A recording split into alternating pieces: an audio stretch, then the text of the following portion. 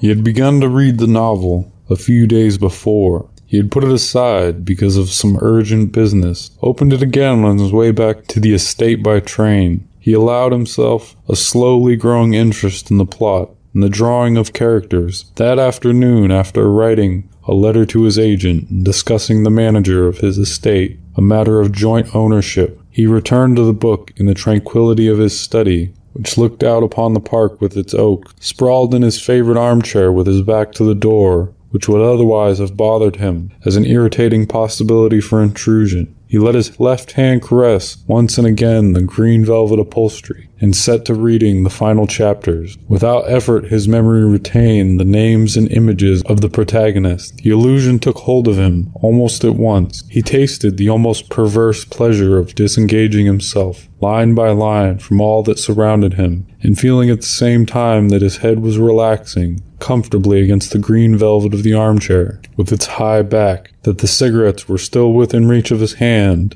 that beyond the great windows the afternoon air danced under the oak trees in the park, word by word, immersed in the sordid dilemma of the hero and the heroine, letting himself go toward where the images came together and took on color and movement. He was witness to the final encounter in the mountain cabin. The woman arrived first, apprehensive. Now the lover came in, his face cut by the backlash of a branch. Admirably she staunched the blood with her kisses, but he rebuffed her caresses. He had not come to repeat the ceremonies of a secret passion, protected by a world of dry leaves and furtive paths through the forest. The dagger warned itself against his chest, and underneath pounded liberty, ready to spring. A lustful, yearning dialogue raced down the pages, like a rivulet of snakes, and one felt it had all been decided from eternity. Even those caresses which writhed about the lover's body, as though wishing to keep him there, to dissuade him from it, sketched abominably the figure of that other body it was necessary to destroy. Nothing had been forgotten.